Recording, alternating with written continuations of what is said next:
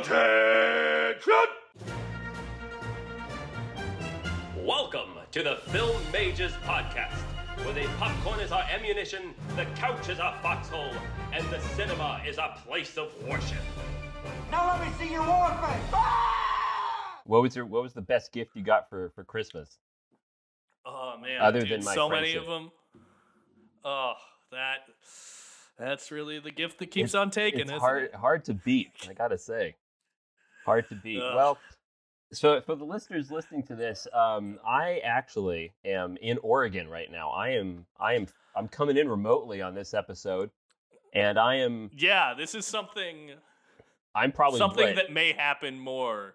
Yeah, I'm probably at least 600. I don't know exactly how far away. I'm 600 at least miles away, and I somehow have gotten to the episode before our co-host Alexis, who is running what? Yeah. How late now is it? An hour and 7 minutes from when we initially said we were gonna. I got here first. Yeah, I'm looking at Mick on Zoom, and he's looking fucking cozy as all hell. I am wearing my sweater, my one of 3 sweaters. Yeah. This is my second out of 3, and it's very comfy. Yes. So I got a question about that. What's going on?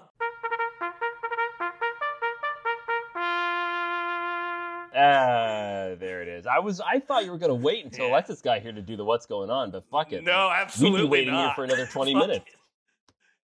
Yeah. What is going on? Okay. What is going on? Well, Sure. We're recording on to date ourselves, which would be such a treat. I know. I'm already dating myself, and I have to say, folks, at home, I highly recommend it. Highly recommend. Very satisfied. It is very satisfying. I know all my ins and outs. Yeah. There's no guesswork. Every crook and cranny. Anyways, so we're recording on December 15th at 4 p.m., which means that in 8.5 hours-ish, I will be seated at the Universal City Walk AMC to experience James Cameron's Avatar: The Way of Water in glorious IMAX 3D. When will this happen? At 12:30 a.m.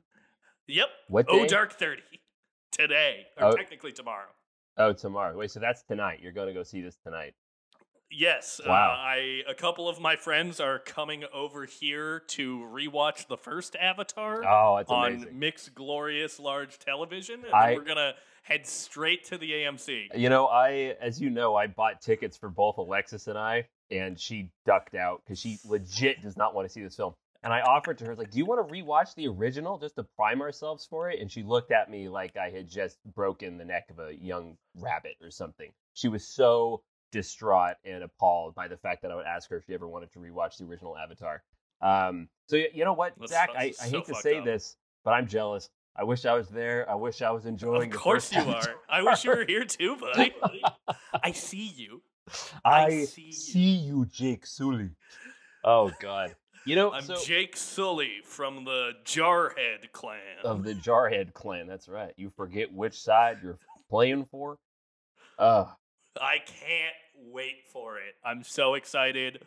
I must tell you, I think I'm gonna blue myself before I go. You're gonna blow yourself? Or you blew yourself, excuse me? Blew myself. You're gonna blow yourself. There's a difference. Yeah. There's a difference. Yeah. Much like Tobias Feudke.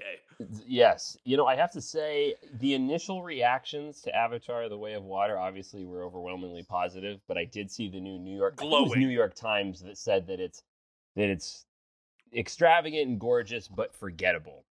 Similar to the first one. So I am curious, because now we're starting to get reviews that are coming in from both sides, so I am curious to see where I land, but I will undeniably be seeing it.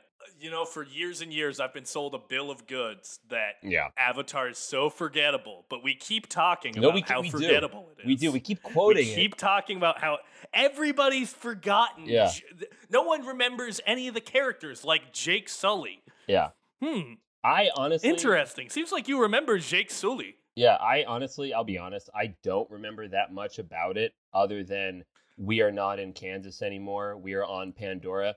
everything that flies, crawls, or squats behind that fence wants to kill you or eat your eyes for jujubes. We have an indigenous population called the Na'vi.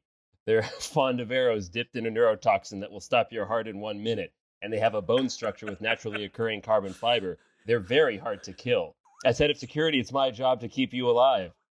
I will not succeed. Not with all of you. So yeah, I don't remember that much about it. Yeah, you don't remember any of the iconic monologue from Colonel Miles Quaritch. Dude, I still can't believe I worked with him. Mick. I've been Mick looking worked back with on Mr. all Stephen the actors that I have worked with this year, and Stephen Lang, or Slang. For those of you who don't know, he goes by Slang. He prefers that you call him Slang to his face. That's so fucking cool. Yeah, when I first saw him on set, he walked in, he was kind of crouched over. I was like, oh no, Stephen Lang is getting old. And then they yelled cut, and he immediately like perked up, and I realized, oh no, he's just in character. And he took off like his raincoat or whatever, and he was wearing a tank top underneath. And you can see, this man is still ripped. This man... jacked. The only way you can kill him is by throwing a spear into his heart. Oh, wait, no. That's actually a massive arrow. That doesn't even do it because he's still alive. So I don't know how you kill this man. Maybe with a turkey baster. Oh. Yeah, I had a similar experience last year working on a commercial that J.K. Simmons was on. That's right. It was a farmer's insurance thing. Yeah. Yes, it was a farmer's insurance thing, and he's wearing a suit the whole time. And then at the end of the day, like way off in the distance, I kind of see someone, and it's through a car window, so I can like see, I can't see their head, but I can just see a tank top and like giant arms. Right. And then I hear someone go, "Hey, have a good one, JJ." And then he walks out from behind the car, and have a good one, JK. I called him JJ. You call him JJ, I'm sure. J. Jonah Jameson. He would have fucking killed me. I'm sure. Yeah, well, it was also like 120 degrees that day. Oh, yeah, for sure. If I had busted out my J. Jonah Jameson impression, I think he would have just fucking snapped me like a twig. Probably. Yeah. Who do you think would win in mindfully, a gentlemanly bout of fisticuffs? Would it be J.K. Simmons or J.J. Simmons or Stephen Lang? Who do you think would win? Stephen Lang seems like he has more reach. I don't know if I agree with that. His arms aren't super long. Stephen Lang, how tall is Stephen Lang? This is a good conversation to have. Let's keep filling the airways. People can Google this and it will probably prove me wrong. But if I had to guess, I would say 5'9", 5'10". Okay, so J.K. Simmons is probably around the same. I think J.K. Simmons might pull it out because, like, I might be with you, and I don't know if you would ask me why. Maybe it's because I haven't met him yet, but he terrifies me. Stephen Lang, I sort of look up to, which is not good at all. It's probably a red flag. But yeah, J.K. Simmons kind of scares me a little bit. And I still haven't seen Whiplash. So I don't know. Oh, see, there was a point on that shoot where a grid like came down. It wasn't secured properly. And it came down near J.K. Simmons. JJ? And I saw a look on his face that I have only seen in the movie Whiplash. And I was so scared. That's awesome. I was so... Like, he was very nice to work with. He was... It was when mask restrictions were loosening, and I was working the COVID department on this job. Yeah. And he was, like, very intense about, like, everybody mask up! Right. Yeah. That's awesome. Yeah, so loosening the restrictions? Ridiculous! When I worked with Stephen Lang, it was raining heavily. We were filming this very emotional scene out in the woods of Mill Valley, California. And I'm there walking. I think I've told you this story already, but the listeners haven't heard it. I'm walking with him with an umbrella over his head. And someone asked me over walkie, are you traveling with Stephen? And I go into walkie saying, yes, I'm traveling with Party Crasher. And he turns around, he slowly turns around and gets this smile on his face and goes, did you just call me Party Crasher? For those of you who don't know, Stephen Lang played a character called Party Crasher in a James Woods, and what's the name of the guy who was in? Michael J. Fox. Thank you. Michael J. Fox film from the 80s called The Hard Way. And Stephen Lang plays a character who's basically a terrorist. and he plays the character, the party crasher, and he's absolutely balls to the walls insane in that film. Not a great movie, but a great character. And when he heard me say that, he turned around and he just looked so elated. He's like, no one's called me that for years. And he said it like Party Crasher. So then we're going down to say, we're talking about that character and how he wishes that film had received more acclaim than it did. And he's there ready to do the scene. And he's waiting for sound. He's waiting for camera. He's waiting for all of the logistical elements to line up so that he can do this take, because he's waiting in the cold rain. And, he's waiting kind of patiently until he just kind of turns around and looks at everybody and goes, let's go! Like really sorry, the dogs are and he says that like 3 feet from my face, because I'm there holding the umbrella over him. And Stephen Lang turning around and just yelling, let's go, to my face. God. It thrilled you. I needed new shorts. It was... Oh, Jesus Christ. You're looking at a man who just got off. Zach, what have you seen lately? What are some movies you want to talk about? Well, last night Enrique showed me World War Z, and of all the movies I've seen, that that's was one of them. Yep. Audio-visual stimuli abounds. It has a beginning, a middle, and an end. Actors appear on screen. I think you're being generous. No, it's fine. Yeah. I'm going to forget about it. The other film that I saw Brendan Fraser in The Whale. Oh, wow. Did you and Alexis see that together?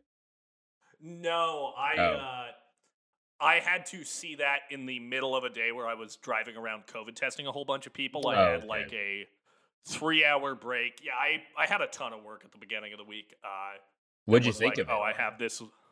I did not like it. I think it's a bad movie. You didn't? Really? You think it's a bad movie? Okay, I haven't seen it yet. Brendan Fraser so I can't speak does everything he can. Something that did not help my experience with The Whale is, one, I already have a hard time with movies that are adaptations of plays. Oh, is this a kitchen sink drama? This is a kitchen sink drama. I feel that those tend to be very uncinematic. Right. Not that you can't set a movie in a single location and have it be interesting, but I just like 12 Angry Men, for example. 12 Angry Men is kind of the exception of a movie that I think does that well. But I think a lot of the time the dialogue that might work in a theater does not work on screen. And I definitely felt that way about The Whale.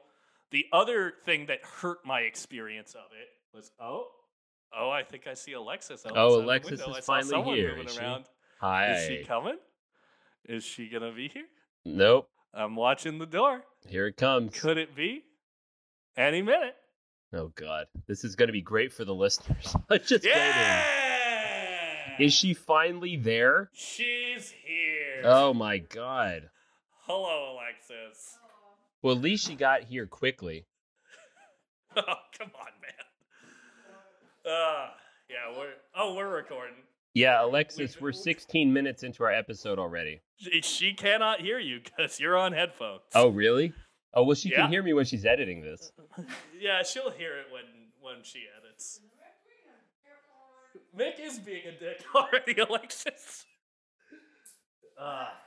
This is I've got his headphones in if you want to just have a seat and hop right into our recording.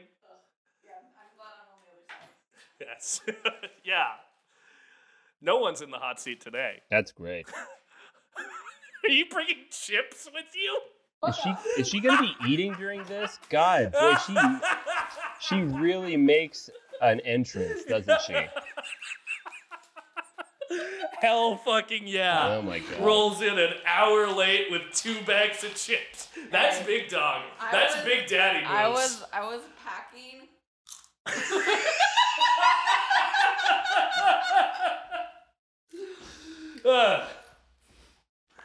Say hello to Mick. Oh, there she is. Alexis miss you too. Is for our listeners giving Mick the finger. Wow, that didn't take long, did it? Ugh. God. I was just discussing my experience watching The Whale. Yes. Which You couldn't have waited. I was the one who wanted to know. We've waited 45 minutes, starting Alexis. these- We've waited 45 minutes. At a certain point, you just got to go into it, and anyone can respect that. Whatever. I was doing adult shit like editing the podcast and, doing an invoice and also packing for my trip to home. Wow. Are you excited to go home? Yeah. Well, I'm going to watch some movies with my family. Wow. Already stuffing her face, and she's a minute into it. She's on brand. Oh my god. Yeah, so I didn't really like The Whale. I talked a little bit about how I'm just often very lukewarm on kitchen sink dramas that get adapted to film. Mm-hmm. But another thing that hurt it was while I was working, I was listening to the Variety Writers Roundtable with like Jordan Peele, Mark McDonough, everybody. Jordan Poole, yeah. Yeah, Jordan Poole. And one thing that Martin McDonough said when he was talking about when he was writing his first feature is that he wanted to avoid making a playwright's film, which is, as he put it, something that's incredibly wordy, and it's 2 hours of people sipping on tea and nothing fucking happens. Is that what Martin McDonough said? Yeah. Okay. Yeah, he's like, that's what I'm trying to avoid as a playwright making a movie. Yeah. And that's what I felt about The Whale. Incredibly wordy dialogue that doesn't really fit in a film, and nothing fucking happens for 2 hours. Brendan Fraser does give a very solid and committed performance. I just think What about Sadie Sink? She's okay. I just feel like he's not really helped by anyone, particularly the director and whoever adapted the screenplay. Bummer. Sadie I was Sink, looking forward to that one. Sadie Sink does turn in some good work. I think there's a lot of dialogue that she has where I'm like, I don't know how anybody's pulling that off. Do you mean like the dialogue itself is unbelievable? Yes, it feels very much like I am going to say everything that I am feeling, and subtext is for cowards. Interesting. Okay. So it's a bad script, is what you're saying. It's a bad script that I think is made worse by being a movie. I think it might have worked a little bit better as a play. Interesting. No, as soon as Zach said he did not like it, I knew that I had to go see it because I tend to kind of dig kitchen sink dramas. Same here. Quite a bit. So. Yeah, I'm with you, Alexis. As soon as I read your thing, Zach, on Letterboxd, and I was like, oh, he hates it. Why does he hate it? That's too bad. Oh, it's like a kitchen sink drama. I will have to check this out because I sometimes, not always, but I sometimes will enjoy those. But who knows, Zach? I might be with you on this one. If you like a kitchen sink drama, you might get more mileage out of it than I did. But I really did not enjoy it. There is one exception to that rule, right? Shiva Baby. That's written. Is that adapted from a play? I have no idea. Because I think that's... But it's definitely a kitchen sink drama in some ways. I have nothing against a movie that's all set in one location. Mm-hmm. I just think that when it's a screenplay that basically just takes the script of a play, where, playwriting is very much a writer's medium. Like, the word on the page is what the thing is, whereas film is a visual medium. The writer is not the sort of end-all, be-all of what a film is. I think that there's sometimes kind of a disconnect between those two things. Yeah. You're saying sometimes the writer stifles everything else. We were recording for a good 15 minutes. Jesus Christ. We talked a lot about Stephen Lang. Yeah. Yeah, we covered Alexis, quite a lot, which was nice, what actually. What have you watched? What have I watched? Yeah. I'm going to be totally 1,000% honest. That's what we come here for. Great. I don't think I've watched anything. That's incorrect. But something that we didn't cover last time that me and Mick did watch was Terms of Endearment. He watched that movie for the first time, and we didn't even fucking really talk about it at all and what's going on, but we really liked it. Really good movie. I really enjoyed Terms of Endearment. That's a great so Jack Shirley Nicholson MacLaine, character. Deborah Winger, and Jack Nicholson. Okay. Mm-hmm. And what's his name? Fuck me sideways. What is his goddamn name? Jeff Daniels? Yeah. Is it? Yeah, it is. Wait, is it? Yeah. Yeah, I was Jeff just Daniels. throwing out a name. Is it Jeff Daniels? Well, it depends on which character you're talking about. But yes, Jeff Daniels is in it. Flap. That's his name Jeff in the Daniels. movie. Yeah. Flap. That was a good guess. Yeah. Look at that. Have you seen it, Zach? Never. Wow. It's good. It's a good film. Yeah. We I finally don't got know to what see it's the a- Shirley MacLaine freak out in the hospital. So to contextualize, the opening shot is of Shirley MacLaine as a mother, presumably in her late to early 30s, maybe, going into her baby's room because she's afraid that the baby is dead because she's not making any noise. And she's like, she's not breathing. She's not breathing. And so she literally starts to kind of climb into the bassinet a little bit and starts to kind of shake the baby until the baby starts crying. And then she goes, oh, no, she's fine. She's fine. And then walks out of the room without comforting the baby. And then you flash forward like a good 7 years. And yeah. Okay. Yeah. So it's about like a mother-daughter relationship. And it's also about their own separate lives as they like go forward, and her daughter grows up and out of the house and blah blah.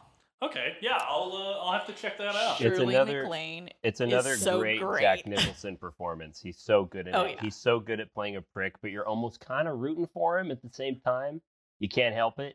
Mhm. You always are. Yeah, there's Yeah. this. He always has all of these super young girlfriends because he's a middle-aged man, and there's this great scene where he's walking with like a Okay, but he's not just a girl, middle-aged man. He's also and an astronaut. Shirley MacLaine is like, former they're so astronaut. cute together, but God, she's way too old for him. Great fucking line. Do we have anything else going on? Yes. Well, Alexis and Mick, I what's actually going on? watched A League of Their Own. That was something else that she watched I've never recently seen that she that forgot still. about. I've only seen bits of it. It's a good film. Oh yeah, we did watch that. It's a really good film. It actually made us both cry, surprisingly. I was not expecting that one. Yeah. It passed the Mick test for me for sure.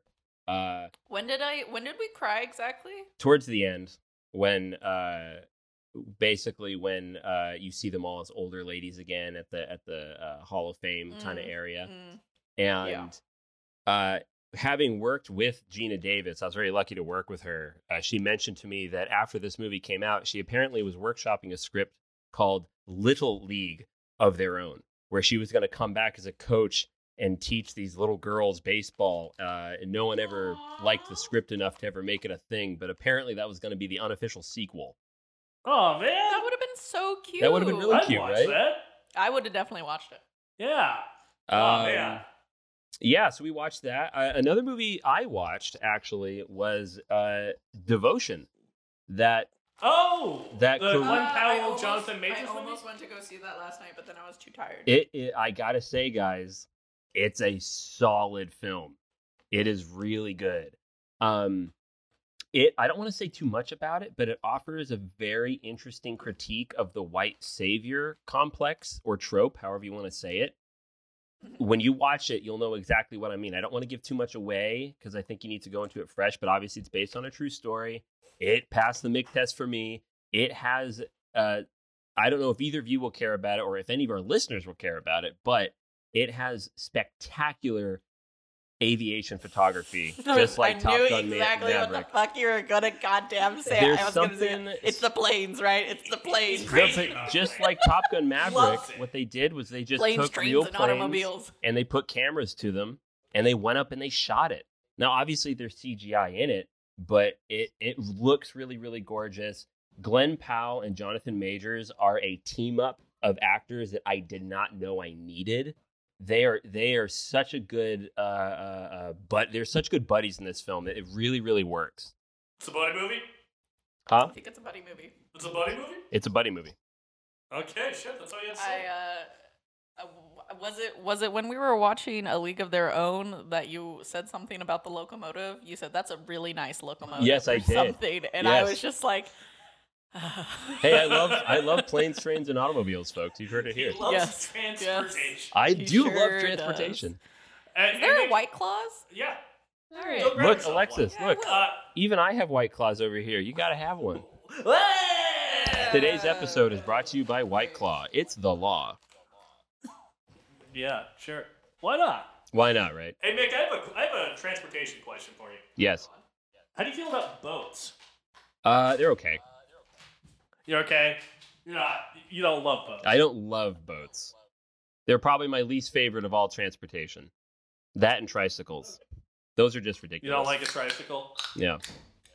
Well, but What about those old I will. like the big, I will giant have to wheel? say though, I have an interesting story. So I saw Devotion with my folks in the theater, and I go in, I sit in the theater, and all of the ads, the local ads that they play before the official coming attractions come in, all have this really obnoxious, distracting green tint to them. And I'm going, okay, obviously there's something wrong with this projector, but sometimes when they switch from the local ads to the coming attractions, they switch projectors entirely. So I'll wait until the coming attractions come. Then the coming attractions come, and it's still really green. Everything looks like the Matrix, and I'm starting to panic. I'm like, okay, I spent money on this movie ticket. This is a movie that takes place over the Pacific Ocean. I don't want it to be green. And then the production studio logos start coming in after the trailers finish, and everything is still green. So I hop up, I run out, I speak to the employees at the theater, and I go, you need to speak to the projectionist because the projector is having issues. It's tinted far too green. And they go, oh, yeah, we've heard about that. Let me go speak to the manager, and hopefully we'll have it fixed soon. So I go back. The movie's beginning, and the crowd is not super thick. There's a few people in the audience, but I'm sitting next to my parents, and then that employee that I spoke to walks into the theater, and the movie just stops. And he goes, I'm so sorry, everybody. We're going to have to shut down this projector for about a minute because of the green tinting. So we thank you, everybody, for your patience. And so he walks out, and the screen is just black. And we're all just kind of waiting there. And my father goes, what happened? He has trouble hearing. My mother goes, the movie was green. Mick didn't like it. Mick did not like it. So the movie stopped. And my dad goes, what? And my mother goes, Mick broke the movie. He didn't like it. Our son stopped the film. Like, so loud, everyone in the theater can hear it. So people are starting to look up at me and just kind of making eyes. I even hear a couple comment well, there goes our dinner reservation, because it's taking far more than a minute for them to gear up the projector again. And then my dad goes, how long is this going to take? My mother goes, the guy said about a minute. He goes, what guy? She says, the guy that walked into the theater. He said it was a minute. And my dad goes, it's been more than a minute. What's wrong with it being green? It's the Army, for God's sakes. And I go, no, it's the Navy. It's blue.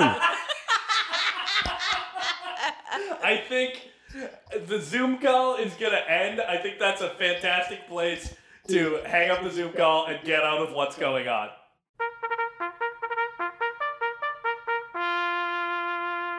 Great. I'm definitely going to go see that. I'm going to take my dad to go see that movie. My dad is an action-oriented man. Okay. So. He loves action and tragic romance? He loves action. He loves tragic romance. He loves comedic romance. He did not love The Fabelmans. It is too artsy for him. Spielberg. That was not exactly what he said, but that is what he meant. That was the vibe he was putting out. Well, he said he went to go see it with my mom and my sister. I always think it's really funny when my dad and my mom go out and do things because they've been divorced for 20 years now. So it's always funny when he's like, yeah, well, I went with your mother and your sister, and we went to go see a movie, and the movie was okay. It's not really my thing. You know what my thing is. I'm like, yeah, I know what your thing is. He's like, yeah, I like, action, you know what I like. And I'm like, yeah, Dad, I know what you like. That's hilarious. All right, and we're back. We're out of what's going on, and let's get into our big topic. What's our big topic? Our big topic, as pitched in our group chat, I believe, is great British performances by American actors. That's right. And I have a sneaking suspicion that Mick and I are going to have the same answer for this. I wonder, though. You might be close, but I have a backup just in case we have the same answer.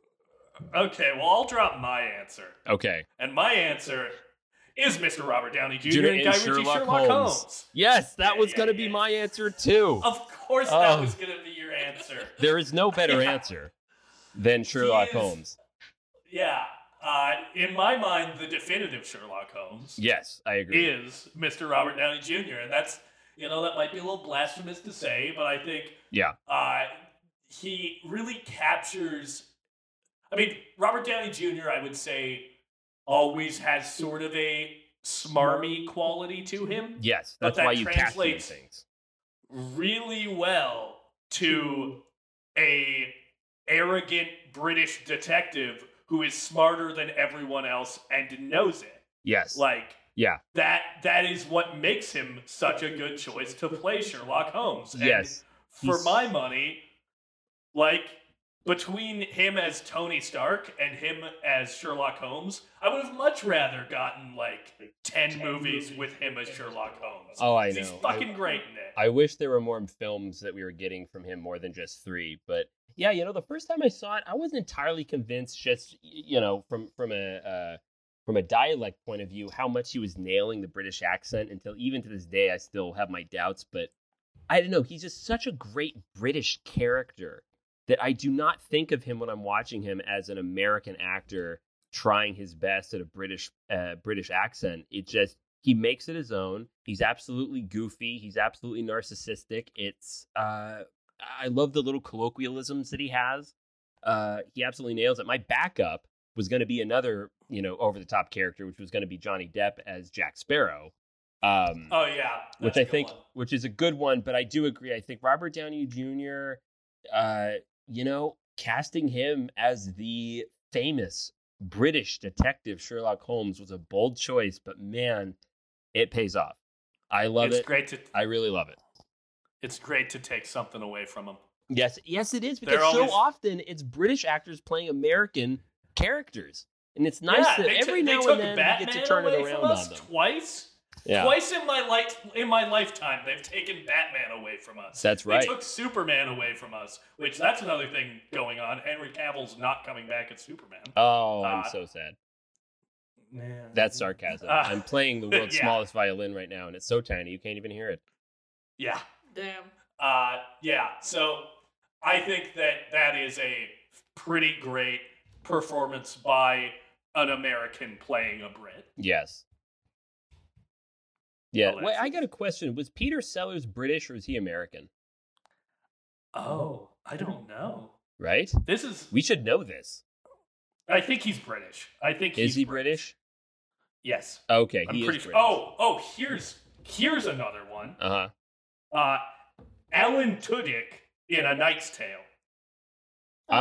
Yeah. You've seen it? I have not seen that, but the article that I'm reading right now, it talks about Alan Tudyk doing a British. I love that. Alexis is looking up answers, so she has one for her. That's great. Yeah. Fuck off. I had an answer, but it's for the movie that we're watching. Yeah. That we watched. Well, then why can't that be your answer? That should just segue us in. That's the segue. That's going to be the segue. She's saving it to be the segue. Oh, my goodness. I always want a segue. It's Call okay. her Paul Blart, because she needs a segue. I was going to make a segue joke, too. We're on the vibe right now. Yeah, because we're in the same place. Yeah, we're feeling each other's energy. Yeah, finally. No, Alan Tudyk is, I think his name in that is it starts with a W. It's Went or something. It's some weird old-timey British name. And he plays, for those of you who don't know, the premise of A Knight's Tale is Heath Ledger plays a squire who disguises himself as a nobleman and enters a jousting competition. It's a medieval sports movie. It's very fun. I still haven't seen that. You haven't? Nick, never... I really think you would love A Knight's Tale. I probably would. You particularly. I really would like to see it. We should. Yeah. When we're all in the same place again, we should make a point to watch A Knight's Tale. Let's do it. But yeah, he has a line where he's threatening to kick the shit out of Paul Bettany, and he goes, "If you don't do what we need you to do, it's going to be pain. Lots and lots of pain." He is incredible in that movie. He's so fucking funny. Alan Tudyk is one of the all-time great character actors. Yes, he really is. Yeah, I've seen him in a bunch of things. He's in so much stuff. He's the only robot that has ever really made me cry in iRobot. When he asks when he's finally being put out of commission, he plays the robot. He's the one who says when he gets put out of commission, Alan Tudyk goes, "Will it hurt?" And then she holds his hand. I actually tear up with a goddamn machine going out of commission. I think that's tearing impressive. up in fucking iRobot. I mean, yeah, it's sad. Okay, I love AI. I don't know. I empathize with AI quite a bit. Well, yeah, no, I do too, but like, not in iRobot because I don't think that movie's good. Yeah, I don't know if it's a good film. I don't know if it's a great movie, but I know I really liked watching it as a kid. It has Shia LaBeouf saying "ass hot spankable spoon" in it, so not when brilliant. Does he say that? I don't like that. You don't remember Wait, Shia LaBeouf? When does he say that? You remember him in that movie? Shia LaBeouf? He plays the kid. Did you just say Shia LaBeouf? Yeah, Shia LaBeouf plays the kid in iRobot where Will Smith said, "Stop cussing because you're not good at it." Wow, you dead air. Man, I gotta rewatch this movie. I definitely don't remember that. Dead I'm so air. glad that we've gotten to your extensive knowledge of iRobot. Hey, Yeah, I for real. love that We're film when I was finishing a the kid. year out strong. Oh my god. Yeah, so another performance by an American playing a Brit, which I don't particularly love this movie, but I want to know your guys' feelings on it. Mm-hmm. How do you guys feel about Shakespeare in Love? I haven't seen it. I mean, I feel lukewarm about the movie, but I think that Gwyneth Paltrow does a good accent in it. There we go. Yeah. Wow. Oh, he's Steve the Pirate. That's why I keep thinking of him from Dodgeball. I know his face so well. Speaking of things that it all comes back to, apparently this podcast always comes back to fucking Dodgeball. Yeah. My answer, I have a couple answers, but my first one would be Johnny Depp as Captain Jack Sparrow and also as Sweeney Todd, because he does a British accent in, I like that movie. Obviously, Pirates, but then he does like a Cockney accent in Sweeney Todd. And sings in it too, so I always thought it was impressive. He sings in British. That's impressive.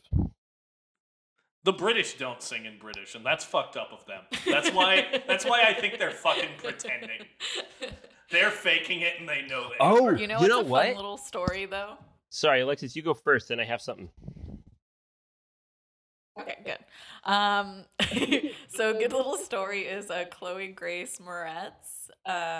She was in that movie Hugo, which was a Scorsese movie, yes, right? Yeah. And when they were originally casting for that movie, Scorsese very specifically said, only audition British actresses.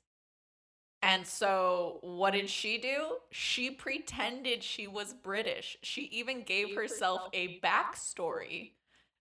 And when people would ask her questions, she would she made up this whole lie about her life in Cotswolds or some fucking place in Britain. I don't fucking remember what she said, but she was like 11 years old and she made up this story, and she fooled Scorsese into thinking that she was a British child.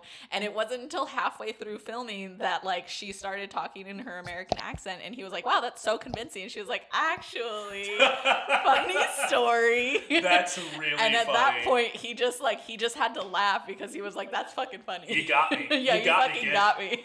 Got. I love that. Yeah. That's awesome. Oh man, I have to give some honorable mentions really quickly. Honestly, I have a whole cast worth of honorable mentions. So honestly, the British themselves have actually credited these actors I'm about to name as being some of the most convincing British accents they've ever heard from American people. And that is Christopher Guest, Dick Van Dyke, Christopher Guest, and Michael McKean from Spinal Tap. Those are convincing British accents. Oh my God! Where even British people themselves have said they were British. Yeah. Yeah, no, they're American actors. I just had to look up whether or not Christopher Guest was Canadian, but no, he's American. So if you have not seen Spinal Tap yet, there we go. Please do. It's one of the best musical mockumentary things that you've ever seen. It's a fantastic Rob Reiner film. Please check out This Is Spinal Tap. I'd like to shout out Elijah Wood, Viggo Mortensen. Oh, yeah. And good choices. Oh, my God. Why am I blanking on Sam's name? Sean Astin. Astin, thank you. I got it. Yes. I got it first. Yeah, I literally just watched Return of the King. Rewatched He's in it. Stranger Things as well, so. Yes. Yeah. Yeah. They all do very solid British accents in those movies. So shouts out to them. Great. But Alexis, who would your Yeah, pick Alexis, please, for the love of God, tell us your choice. Pop on the segue. Okay, before we do the segue, I just want to do a quick little shout out to my girl, Frances McDormand, because she was in this movie in, like, I want to say, like, 2005 or 2007 or something, with Amy Adams and goddamn fucking fine-ass man Lee Pace. Whew, that man is enormous, and he is so good-looking. You brooding He is a monolith of a man. He is a monolith. Oh my god. There's a movie of his called The Fall that I've always wanted to see, but it's like $50 to buy it just on DVD, like online. Oh damn. Yeah. Yeah, I've heard that movie's good. Yeah, and like it's not available anywhere. I think and I don't want to pirate it or anything, but you know. Good for you, Alexis. It is what it is. Anyways. I respect So it's you called for that. Miss Pettigrew Lives for a Day, and Frances McDormand plays Miss Pettigrew, and it is like the cutest little movie. I personally really like it. But my cute little segue is Renee Zellweger. She plays an incredibly convincing British woman, so convincing that Hugh Grant himself is said to have not known she was American throughout most of the filming of Bridget Jones's Diary, 2001. Yes, Bridget Jones's Diary, directed by, I believe, Susan Maguire, and starring Sharon Maguire. Yeah, Renee Zellweger, Hugh Grant, and Mr. Colin Firth. And Alexis fucking bamboozled and tricked us and managed to get us to watch Pride and Prejudice again. Because when Colin Firth's character shows up and it's like, this is Mark Darcy, I was like, fuck you. You know exactly what it was. Wait, hold on, really quickly. So, for those of you who don't know, who have been living under a rock, Bridget Jones's Diary is about, at the start of the new year, 32-year-old Bridget, played by Renee Zellweger, decides it's time to take control of her life and start keeping a diary. Now, the most provocative, erotic, and historical book on her bedside table is the one she is writing. With a taste of adventure and an opinion on every subject, from exercise to men to food to sex and everything in between, she's turning the page on a whole new life. Released April 13th, 2001. I both hate and love that synopsis. Yeah, I don't know how I feel about that synopsis. It's whatever. I mean, it kind of covers what it is, but I think it misses out on the honestly on how ridiculous the film is. It really is a great comedy. It's so zany. It's very zany. It's a little quirky. Yeah. First and foremost, I'd like to point out that my thesis that there are only 20 British people continues to bear fruit. Yeah. Because was it Gemma Jones? Yes. Or I don't know if Gemma Jones was in something else that we watched, but Colin Firth was in Tinker Tailor Soldier Spy. Jim Broadbent. I don't know if he's been in anything that we've I'm just talking about films that we've already covered. Okay. Colin Firth is in Tinker Tailor. Yeah. Hugh Grant is in The Gentleman, which is our first episode. Yeah. And Celia Imrie, who's one of the older women in this movie, is in A Cure for Wellness. Oh, yes, that's is right. Right. Yes.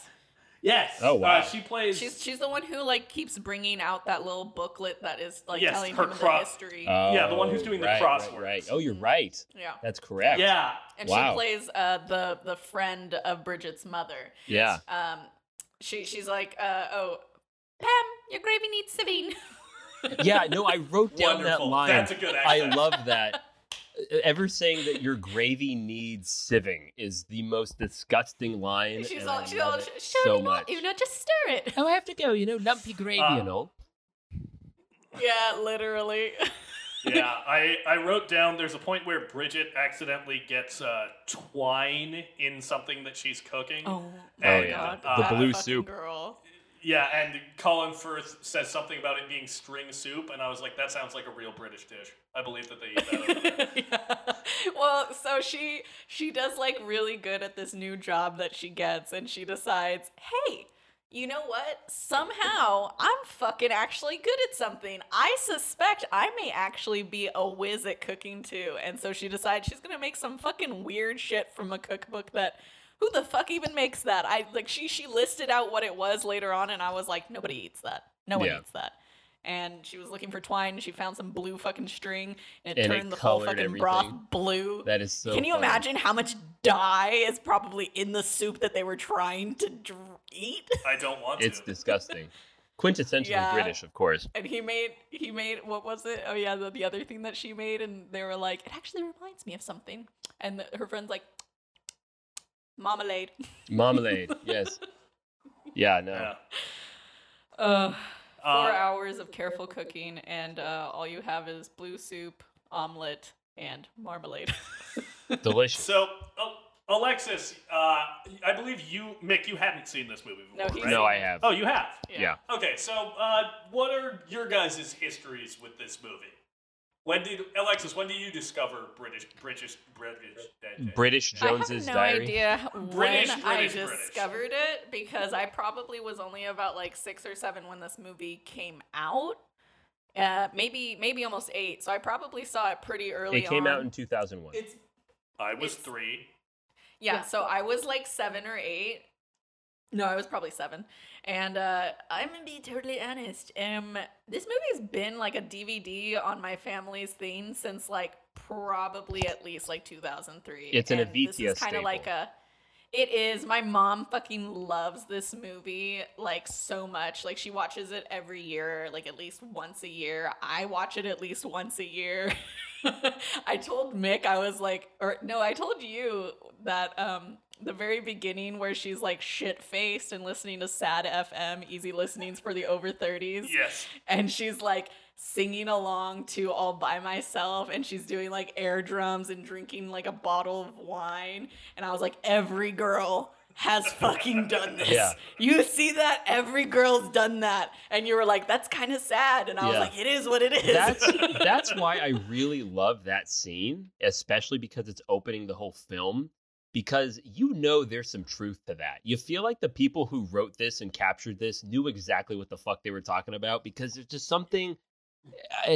This goes on to why I think Renee Zellweger was perfect for this part, even though it was originally the first person that was at the top of their list with Toni Collette, and then it was Kate Winslet. Ooh, that would have been good too. Kate Winslet and Toni Collette both would have been fantastic, but I think Renee Zellweger really nails this. Because when you're witnessing that scene where the song "All by Myself" and she's doing the drums with the magazine, you're just like, God damn! Like I'm witnessing a real fucking woman right now, and I see you, girl. I understand. We've been there. Can I tell you a secret? Of What's course. your secret? My secret is I've watched this movie sad and drunk and literally reenacted that beginning scene while I was watching that movie one time. Did it make you feel better? I'm not gonna lie, it sure didn't. Yeah, I'm sure. I was still sad and drunk, but I was like, that was kind of funny. But what am I doing? She looked into the mirror and saw Renee Zellweger staring back at her, and she knew that something was wrong. Okay. Yeah, but I love that the next part right after that where she's like, I'm starting a diary to tell the whole truth, like nothing but the truth about me, whatever, And she says that she's not going to continue to have romantic attachments to any of the following, and she lists. Can I list that? Megalomania. Can I list it? Yeah, no, list it off. Here's the quote. Oh, you have it? Yeah, I have it because I love this line. So it's one of my favorite parts of the whole film. So she says, "All right," and then it's resolution number 3. We'll find nice simple boy to go out with and not continue to form romantic attachments to any of the following: alcoholics, workaholics, commitment phobics, peeping toms, megalomaniacs, emotional fuckwits or perverts, and especially will not fantasize about a particular person who embodies all of these things. Cut to Hugh fucking Grant. Transition. Yeah. It's perfect. It's perfect. She does end up in a relationship with, he cheats on her with an American. And I have to say, he's right. Americans are more attractive than British people. I'm sorry. That's just how it is. Well, I mean, it's just kind of funny because Renee Zellweger herself is American. And she is more attractive than the girl he goes for, which leads me to... That's Laura. My complaint about this film. Oh, yes, I loved it. My complaint he has a good one. He has a good one. Uh-huh. Yeah. This film comes from the dark time of the early 2000s. Where we were told... was heroin chic. We were told that a nice, shapely ass and beautiful big titties are not to be desired, and that a woman who is like 136 pounds, she says she is fat. It's what a large, disgusting creature. And there's a shot. There's a point she's working at a news station where she is sliding down a fire pole and lands on a camera. Yeah. And like you see her butt, and she's like, "Oh my god, it's so embarrassing." Which is so She hilarious. said she had an ass the size of Brazil. That's right. That's something else I wrote down. What's wrong with that? Yeah. Exactly. No, that's a good thing. I watch it now and I'm like, God damn, she has it going on. I love it. Yeah. Keep playing that shit back. No, you know that Mr. Darcy was like, kind of look good to me. Oh, I know. Mr. Darcy wants to cut a meat. In the words of Sir Mix-a-Lot, he wants to take a trip to Brazil. He wants to take a trip to Rio de Janeiro. Baby got back. Oh, God. Baby got back. Sir Mix-a-Lot does not get enough credit for bending the arc of the moral universe towards justice. Yo, that's fair. We are fair. Baby Got Back did a lot. Supporters on this show. Yes, we salute you, sir. God. Yeah, I mean, that's what the film majors do. We set the record straight. You know? We're so good at that. Thank you for letting me rant about this. Of course, you're absolutely in general, right. I just think that the black community has been more on point about a lot of things. Wow. And whites just ruin everything. I know. Crazy. There's Crazy a how we recurring keep theme. doing that. Exactly. Hey, how you doing? Yeah, great. I was just thinking about how this movie and every movie in the early 2000s gave me an eating disorder. Wow. Yeah, it's fucked up. And yet it's still close to your heart, which I think speaks to how good this film is. Well, you know, back in those days, a little quick side note, you know, when Titanic came out and, you know, in the early 2000s and Kate Winslet was going on all those like red carpets, I thought that she looked really beautiful. But every time, because, you know, when I would go to the grocery store with my mom, I would go to the magazine sections and I would like read the magazines, and they'd always do the like best dressed do's and don'ts. And then they would also be like, this person's fucking fat. And like, I'd look at them and I'd think to myself, I'm fat because I'm not thin, you know? That's fucked. And so it's just like, but the thing that I always loved about Kate Winslet was that she at no point ever was like, oh, I need to go on a diet or anything. Kate Winslet always fucking like owned that shit. But that time period is a dark time for most girls who were growing up in like childhood and adolescence, let me tell you. And unfortunately, that aesthetic is somehow coming back in. Yeah, get rid of it. The pendulum is swinging back the other way. I will not allow this. Listen. Yeah. We cannot. In my review of this movie on Letterboxd, I wrote, I refuse to go back. America as a country, I'm with you. We will not regret. Yeah, no, I'm with you. Baby got back. It would be a mistake. It would be a mistake. Yeah. Wow. We've made great strides in the past 2 decades. Yeah, no, I literally look at Bridget Jones now and I'm just like, girl, you look fine. Yeah, she look great, actually. She really looks great I'm like, in this film. she's wearing these like mommy granny panties and I'm like, what are you even pulling in? You know? Yeah, seriously. Like, I don't know, but also that is probably one of my favorite parts of the movie is when she like she's like, if for whatever reason I do end up in flagrante, surely these panties, and she holds up some thongs, and she's like, would be better at the crucial moment. But chance of actually getting to that point is probably helped by these. And she holds up these panties that are like enormous. They are massive. Yeah, and she goes to this thing. She does actually end up going home with Hugh Grant, and he does this whole thing where he's like, "These are very silly little boots, and this is a very silly little dress, skirt. and these Enormous are panties. oh God, fuck me, absolutely enormous panties." And she's like, "Oh fuck," he's like, "No, I'm actually wearing something quite similar. Let me show you." And then he's like. Great line. He And may then he be says, a sleazy "Hello, bastard, mommy." but he has his moments. I made a note where I said, in my notes, I say, upon hearing Hugh Grant say, "Hello, mummy," I realized that this is going to be a horny fucking episode. Yes. Yes, it is. Hugh Grant, listen, he is a scumbag, but between the two men in this movie, I'm sorry. Hugh Grant's got fucking piping hot sex appeal. Of course he does. That's why you have him be Daniel Cleaver. There's not enough male people in there to be like fuck, marry, kill, but like this if movie you did, does lack you would fuck Hugh Grant and you'd marry Darcy, obviously, which is what happens. That's exactly what happens. And the thing is that even if you knew originally that you want to marry Darcy, you gotta fuck Hugh Grant first because you gotta take a dip in the lake, my boy. You gotta find out if the temperature is all right. You gotta try all the hors d'oeuvres. You two need to stop spending time together. That was an aquatic metaphor. Oh, fuck! Alexis, I see you, and I love it.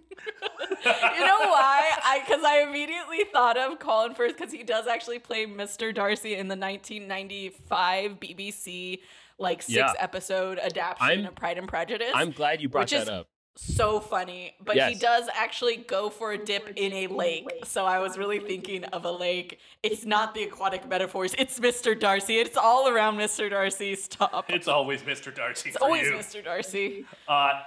One moment in this movie, we were talking about her with the panties, that the biggest laugh that came for me in this movie, because I don't think I'm as hot on this movie as you guys. I did enjoy it. Yeah. But I didn't hear you laughing really hard when I was on FaceTime. But one bit that got me really good is the bit where Bridget's prepping to go out, and she's like waxing and shaving her legs, and they're playing this music that sounds a lot like dun, dun, dun, dun. Like it sounds like the Bond theme. Yeah, I know. It's like heist music very almost. funny. Oh, it does. Yeah, very funny. Yeah. I just wanted to shout that bit out because that hit for me.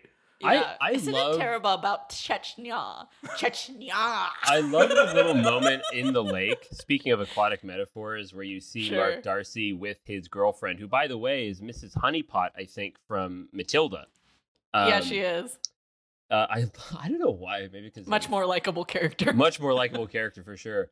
But I just love the line, "There once was a woman from Ealing who had a peculiar feeling. She sat on her back, spread open her crack, and pissed all over the ceiling." All over the ceiling. And then you cut to Mark Darcy looking at that deplorable line and them giggling, and he just has this look of envy on his eyes, where he's like, "Oh man, he's like, I want they're having that. Fun. Yeah, they look like they're having a good time." And I just feel for the guy.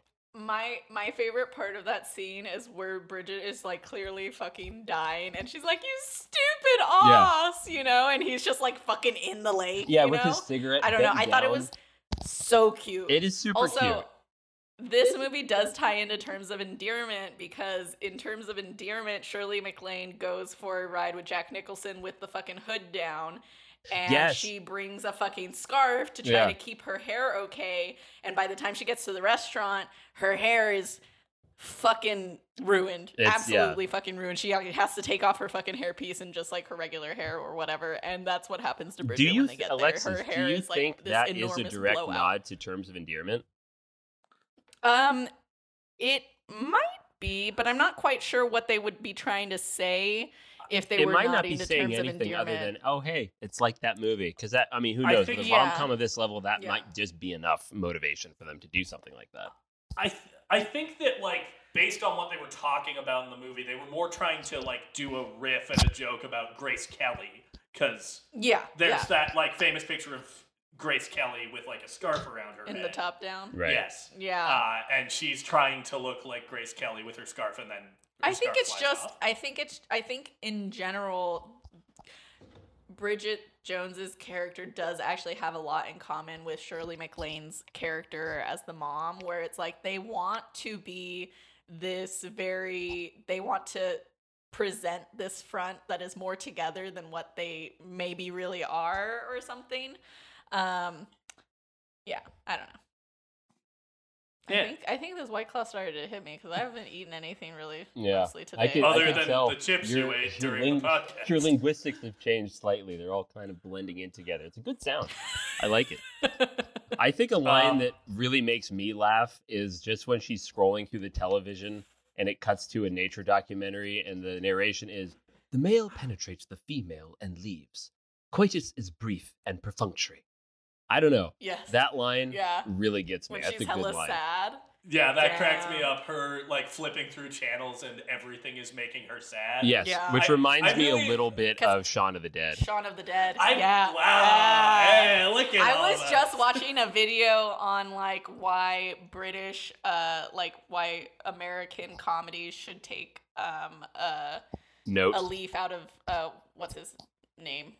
Edgar Wright. Oh, Edgar Wright's? Edgar Wright's, because the way that he presents things, instead of like just having like people improv with each other, Yes. he's presenting Dude. situations and like visual aspects for cinema that are funny in That's itself. what I've been saying. That's why I've always said that Edgar Wright is so much better at making comedies and visual comedy than someone like Judd Apatow will ever be. It's one thing to just let your actors riff and improv and try to find the funniest take, but to have the real humor baked into the script, the timing, the cinematography, that I think is, I hate to say this, but that's elevated comedy. I think it's a Patrick H. Willems video essay that's all about how Edgar Wright uses cuts to be funny. Yes. He uses Yeah. cuts No, I've as seen a that video. joke. It's fantastic. Yes. Yes. Yeah. That might have been what I was watching actually. It Who Yeah, knows? it probably Yeah, is. it's a good I Or think maybe like a we're segment all from it. referencing that one video essay and how we all agree with Yeah. it. I Patrick believe H. he's, Williams, you're good. Yeah, but, I believe he's doing voice work on a podcast episode that we're going to have a little promo spot in. That's Oh, great. sweet. Yeah, shout out to that. That's Hope right. We everyone have to record enjoys, that after this. That's right. Yes, we should have a promo on the new podcast, Are You Afraid of the Dark Universe? Great. So go ahead and check that out wherever you find your podcasts. All right. Okay, I feel like this movie was like a really good follow-up to It's a Wonderful Life, because It's a Wonderful Life is a little bit more heavy on like the feels and just kind of like the commentary that it makes. And for me, Bridget Jones's Diary is always like something that I'm like, if I just don't know what to put on, I will put on Bridget Jones's Diary, because I know that it will always get like a little laugh out of me, and I'll always be a little, amused by whatever the fuck she's got going on. It's a comfort movie. It's a comfort movie It is. for It's me. like caperberry gravy, just like they make in this film. It's a comfort food. Caperberry gravy. Dude, that shit looked so rancid. Dude, it Yeah, looked British horrible. food always does. I I don't made even note know- of that. I was like, that is some good food props because it looks disgusting. I had no idea like what they even put in there to make it look that It looked like banana disgusting, peppers because or something. I don't know. I don't know, but I was like, Yeah, no, it's not. It is well done. Whoever did the food for It this gave film, you the big ick. it gave me the big ache. It always gives me the I big was like, ache. that Her trying to gravy cook needs gives to me be the big ache. sieved. That gravy does need to be sieved for sure. Oh, that gravy needs some sieving for sure.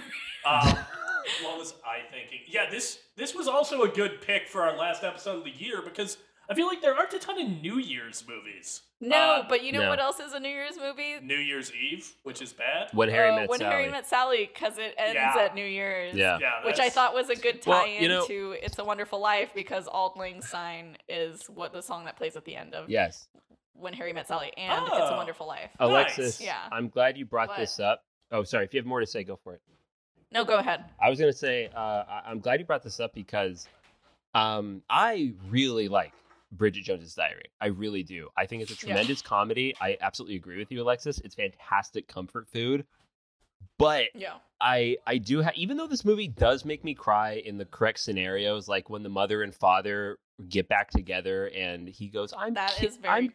kidding, you cow, or something like that, and then they end No, up he hugging says, I'm joking, you daft cow. That's I right. just don't work without you. I know. I love that line. That's something I would do. I would like fuck with the person, but be It's- like, no, I still love you. Like, come in here. Because Um, she's like, What do you think, Colin? Can we I know. There's some genuine emotion in that scene, and it's so sweet to watch. Yeah. And of course, she's up top, and she's like eavesdropping on it. Anyways, that's neither here nor there.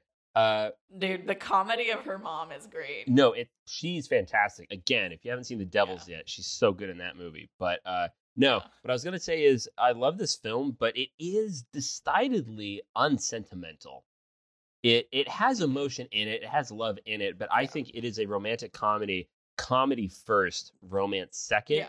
When Harry Met Sally, it's about her. When Harry Met Sally, that is a romance first, comedy second, where I think the comedy, obviously it's a hilarious film, it is still funnier, but it comes in very organically. I think the it's script woven is just into better. It is a better script, yes. Yeah. Yeah. But yeah, fucking. I mean, Nora runs Ephron. the goddamn game. She does, but I mean, Nora's a queen. But I'm not gonna like watch When Harry Met Sally over and over and over again in the same way that I watch Bridget Jones. Yeah, in that the does same also way. that does make one of us. I mean, I hadn't really seen When Harry Met Sally until like a month ago, so that's kind of actually, it's funny. When Harry Met estimation. Sally, to me, is kind of Bridget Jones's Diary to you, Alexis, where it's just something I'll put on if I ever just like want to feel like comforted and hugged, kind of thing. Yeah. But yeah, one thing. What did you have something else to say? No, go for it. One thing that I think is interesting to note now that we're in 2022, and I'm also, not a child anymore watching this movie, is how prevalent sexual harassment is in the world of Bridget Jones. And it's just treated as something entirely blasé, and that just happens. And even the stuff that happens between her and Hugh Grant's character is basically harassment. No, especially. It's not just like, it's exploitation. Yeah. When they're in the elevator with Tits Pervert, or Fitz Herbert, technically, and he just grabs her ass. Even the writer of the books has commented on this, saying that, like, back then, that was funny. It was just played off as a joke. So I guess I should say, thank you, Me Too movement, for basically being like, oh no, that's actually not, funny. Not to be the thought police or anything like that, but to speak to the audacity of how that's actually not okay. That should not be played for laughs. That should be played for drama. You can see in like Bridget Jones's face like how surprised she is, and obviously she's been fantasizing about this guy, so like she doesn't not want it. Yeah, but it's still completely inappropriate. Yeah. I mean, he's her fucking boss. They're in a fucking elevator. There's no fucking, informed consent that's happening there. Yeah. And then, fucking Tits Pervert. Fuck that guy. Yeah, Tits Pervert. Yeah. I love the music that comes under him every time. Why don't you introduce me first, and then looks down at her breasts before he walks away? It's fucking disgusting. And then you have Uncle Jeffrey. It's the Jaws music, right? The Jaws music is kind of like under it. It's like dun, dun, dun, it might be. I didn't notice that. But it's similar. It's definitely meant to evoke that. Yeah. Can we talk about Uncle Jeffrey for a second, though? Talk about fucking sexual harassment. My little Bridget. Oh, hey, Uncle Jeffrey. Talking about things in this movie that gave me the big fucking yeah, Uncle Jeffrey, quote, actually not my uncle, someone who insists I call him uncle while he gropes my ass and asks me the question dreaded by all singletons. Love that word, by the way. So, how's your love life? Utterly disgusting. And of course, I missed the first time I watched it that it's Uncle Jeffrey who decides to do the Tarts and Vickers themed garden party. Yeah, and then conveniently doesn't tell Bridget or her father that they changed it at the last minute. Or a few other guests, too, who are hiding behind bushes in shame. Let's not forget that. Yeah, and nobody's actually okay with the way that he is, because he goes and he goes ba ba and like grabs her little bunny tail, and his wife, Auntie Una, is like, oh, Jeffrey, stop it. And even her mom like comes in and she's like, Jeffrey, stop it. Like everybody's like, please stop. But like at no point does this man ever fucking stop what he's doing. He's so gross. But I have to say one thing that's kind of clever. I don't know if it's clever, but I like it in the screenplay. Is that Uncle Jeffrey, when she's like, so as this new boyfriend of yours, and she says, oh, well, he couldn't make it because he's working. And he goes, a likely story, probably running away to the next one.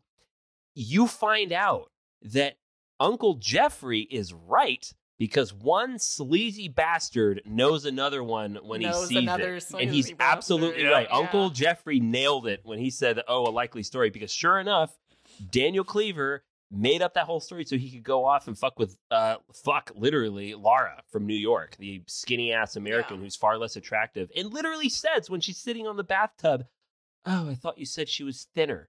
It's like, which I made a note of, and I wrote, "You're not fat, Bridget. You got a hot bod. Don't let that Twiggy bitch convince you otherwise." Yeah, fuck the Twiggy bitches. We're not body shaming anyone, but please, Bridget, love yourself more. Love your body. Fuck, what was I was about to fucking say. Okay, so going back to how funny the mom is when she gets into that relationship with Julian, the jaundiced Julian, and she phones Bridget and she's like, says, "Hey," you're like, "What's going on?" You know, what's going on?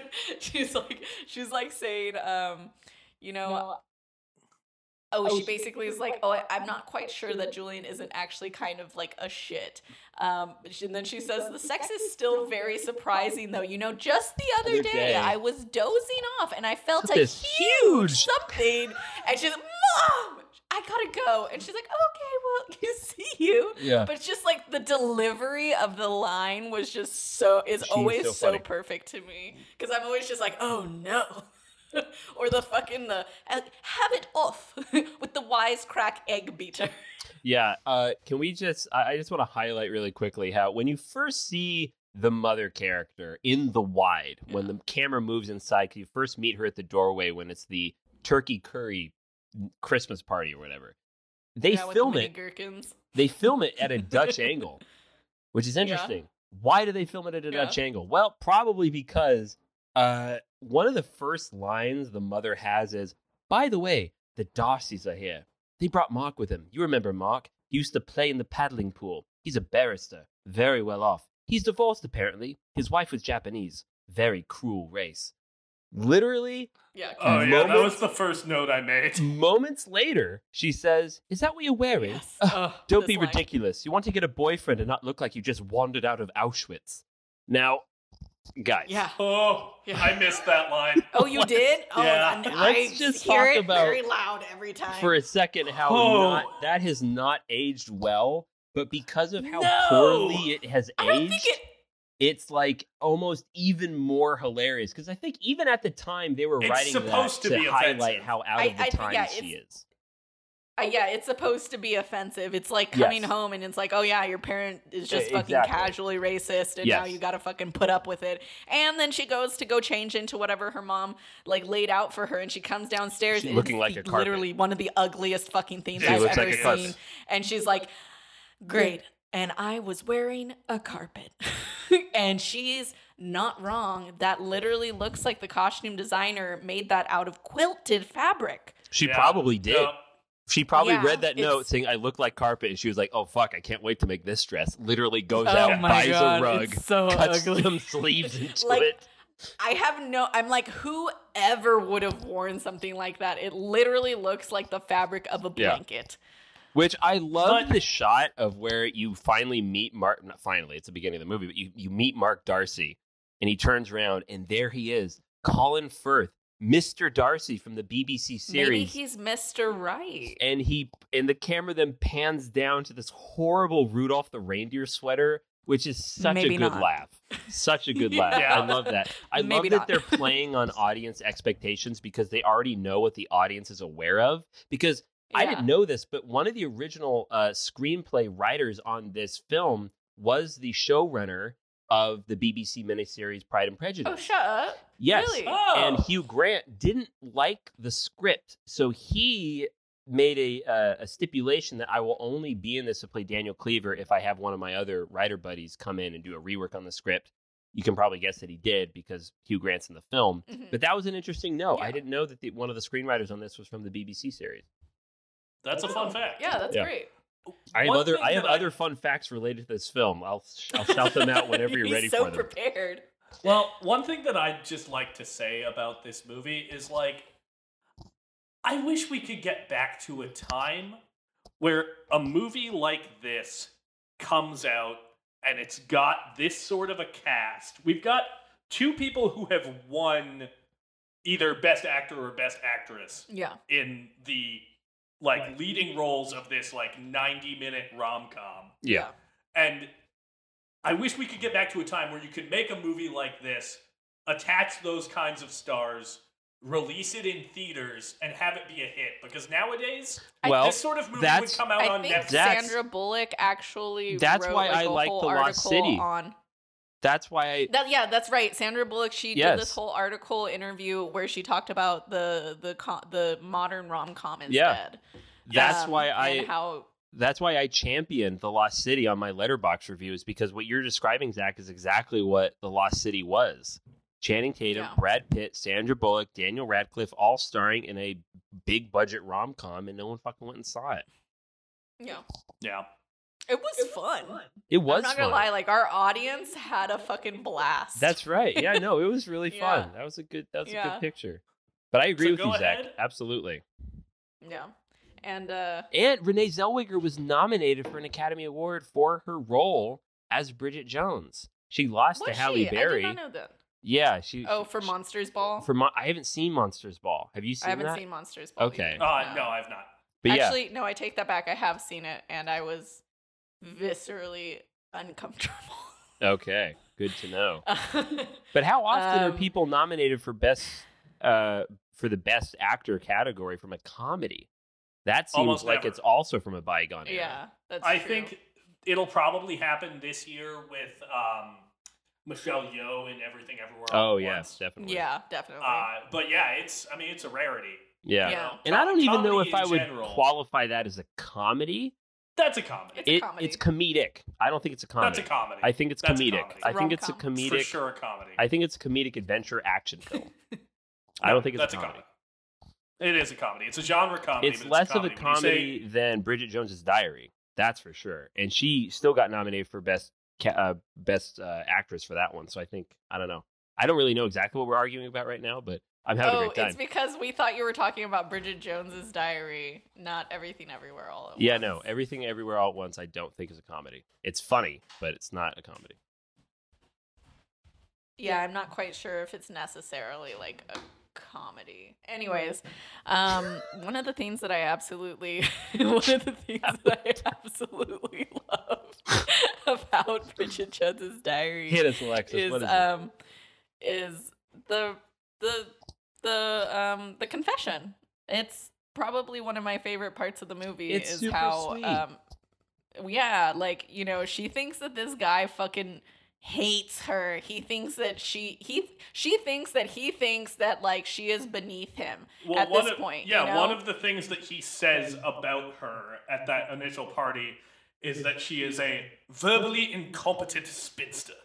Who smokes like a chimney, drinks like a fish, and dresses like her mother. Yeah. Damn, like the burn. Yeah, Mr. Darcy continues to be Mr. Darcy. He puts his foot in his fucking mouth. Yeah.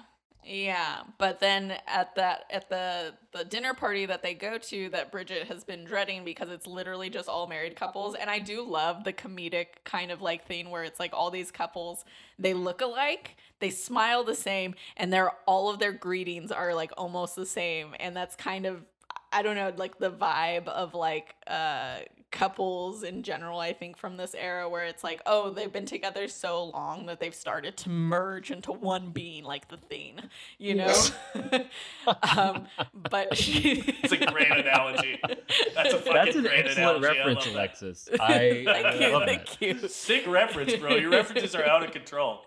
They're totally tubular, my dude. Yeah, but so like she's like trying to leave, and Mark comes down the stairs, and he's like trying to stop her, and she's like, what the fuck do you want? And he's like, oh, I like you. And she's like, okay, well, oh yeah, he tells her that I don't know, well, your mother's pretty interesting, you're terrible at public speaking and all these different things, and he's like, but what I'm trying to say is that I like you. And she says, oh yeah, apart from this and this. He's like, no, I like you exactly very much, as you are. Yeah. And my mom, that's probably the reason why my mom loves this movie so much, is for that line. And then she's having dinner with her friends later, and she's talking about how, oh God, I hate this guy. He does this and does that. And then he said this thing, and her musical pop idol star of a friend was like, right. And the guy who said this is the guy you hate, right? Like, to try to hint to him, like, that is one of the sweetest things I've ever heard. Yeah. Great moment. Great moment. Yeah. Another thing that is perfect in this movie is the fight sequence that they do. Oh, Completely unchoreographed. Because we were right, Alexis. Okay. Yes, because so originally they had somebody to choreograph the fight, but Colin Firth and Hugh Grant both agreed that these guys are gentlemen. They would not be fighters. They would probably not even know how to fight. Just let us do our own thing. Yeah. And that fight in that movie is exactly what they would do in real life, It's apparently. so good. I made a note that I could take either of these British men blindfolded with 2 broken legs. Like, Yeah. they It's are so funny. just flailing about. I think that as well, but at the same time, I also am not a fighter, so if I were to have a fight with these guys, it might still be the exact same thing. Nah, Mick, because you know why? You're not British. I've seen a British person in a fight, and he got his ass kicked. Really? Yeah. Damn.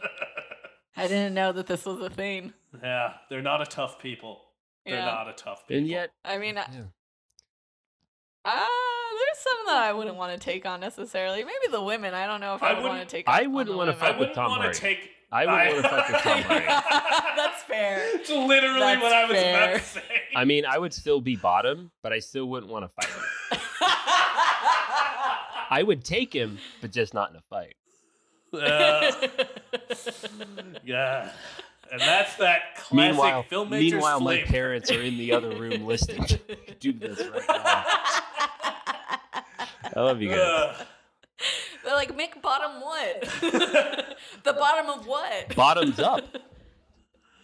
Oh, your bottom is up. Oh, yes. Sure is. What else is new? Tits McGee.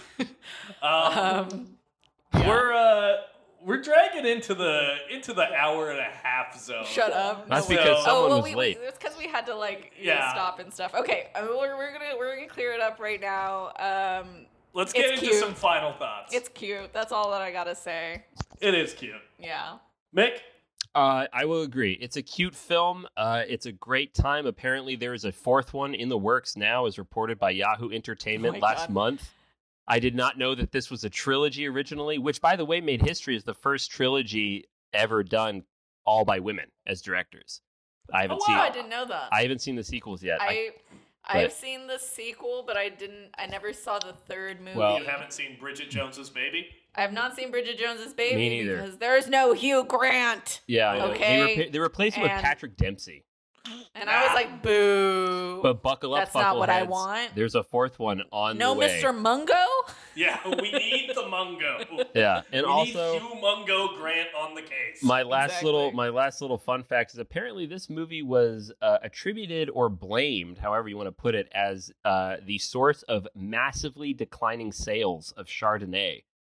Prior to this film, Chardonnay was considered sexy, but after this film, only red wine was in the vogue. So apparently, why? Because she drinks she Chardonnay downs when red she's wine. fucking depressed. Women all around the world only wanted to drown themselves or their sorrows in red wine after this movie came out and wanted nothing to do with Chardonnay. So there you go. Oh, that's crazy. I didn't know that. I mean, I myself, I prefer red wine. I don't prefer like red wine as well. Yeah, we're a red wine podcast. Yeah, that's right. For anyone listening, fuck white wine. Red wine, that's the if shit. you want to be a sad bitch like us, drink red wine. You need the This episode tannins. is brought to you by red wine. That should be your first New Year's resolution, folks, is more tannins in your life. Yeah, this is brought to you by Menage a Trois. Have a Menage a Trois. Have a like menage Bridget a trois, Jones in this just movie. like the filmmakers. Because we are a menage We a are trois. we are a menage a trois. I mean, like, it's Mick's more. the bottom. Yeah, I was about to say Mick is kind of our tether. That's true. I was listening to a prior episode where we were talking about subleasing Mick's ass. Which, by the way, there's still open vacancy. Yeah, sure. I mean, if you can fit them. Wide open vacancy, folks. Well, I think that could probably bring us to the end of Bridget Jones's Sure. Diary. A walk-in closet over here. All right. Wow. I'd just like to say we're at the end of 2022. And all of you, thank you so much for listening to the podcast. Honestly, it's been performing very well. Thank you for actually giving a shit about what we have to say. Yeah, I'm digging it. I mean, honestly, if I ever get paid to just shoot the shit with you guys, I think that might be a dream come true. Hell yeah. I wouldn't say that it's necessarily my goal. I'm keeping this as just something that I'm really enjoying doing, and it's pretty much the only creative, consistent thing that I have in my life, so I'm really holding on to it. Yeah, it's been a blast for me, and yeah, more great things to come in the new year. Next month, we can officially announce January is going to be our 2022 recap month. Mm-hmm. And for our first episode of the year, we're going to do something a little bit different. We are going to run through our own personal top 10 lists of the year, and our subsequent episodes, each of us is going to pick a movie that we want to talk about from this past year. So, yeah, we don't have a streaming service to tell you guys to go to for new releases. This next episode, because we're going to be talking about a lot of movies. Yeah, but they're gonna. I mean, it's only gonna be like what hour and a half of us just kind of recapping some lists and stuff and things we liked about them. So it might be a long episode. Who's to say? You never know. Who knows? I've got a lot to say. You always have a lot to say. That's true. That's why I'm doing this. Yeah. Well, if you guys want to find us on social media, you can find us at Film Majors Pod on Instagram, TikTok, and Twitter. And yeah, we've gotten a couple of listener emails this year. This is my goal for the new year, so please do not let me down, guys. Yeah. Send us more listener emails. We wanna interact. We want to hear from the people who are hearing us. Our email is filmmajorspod@gmail.com. So, yeah. Yeah, especially since the year is coming to a close, if you do actually go and see any new movies during the year, like, shoot us your, like, top few movies of the year. That could be fun. We would like to discuss them and critique them. We'll see if anything lines up. Yeah. If you critique us, we'll critique you. So, please. Yeah, stab me in the heart. I'll shoot an arrow back. There you go. Alrighty. And on that note, let's get our tits tatting on out of here. That's right. Have a happy New Year's, everybody.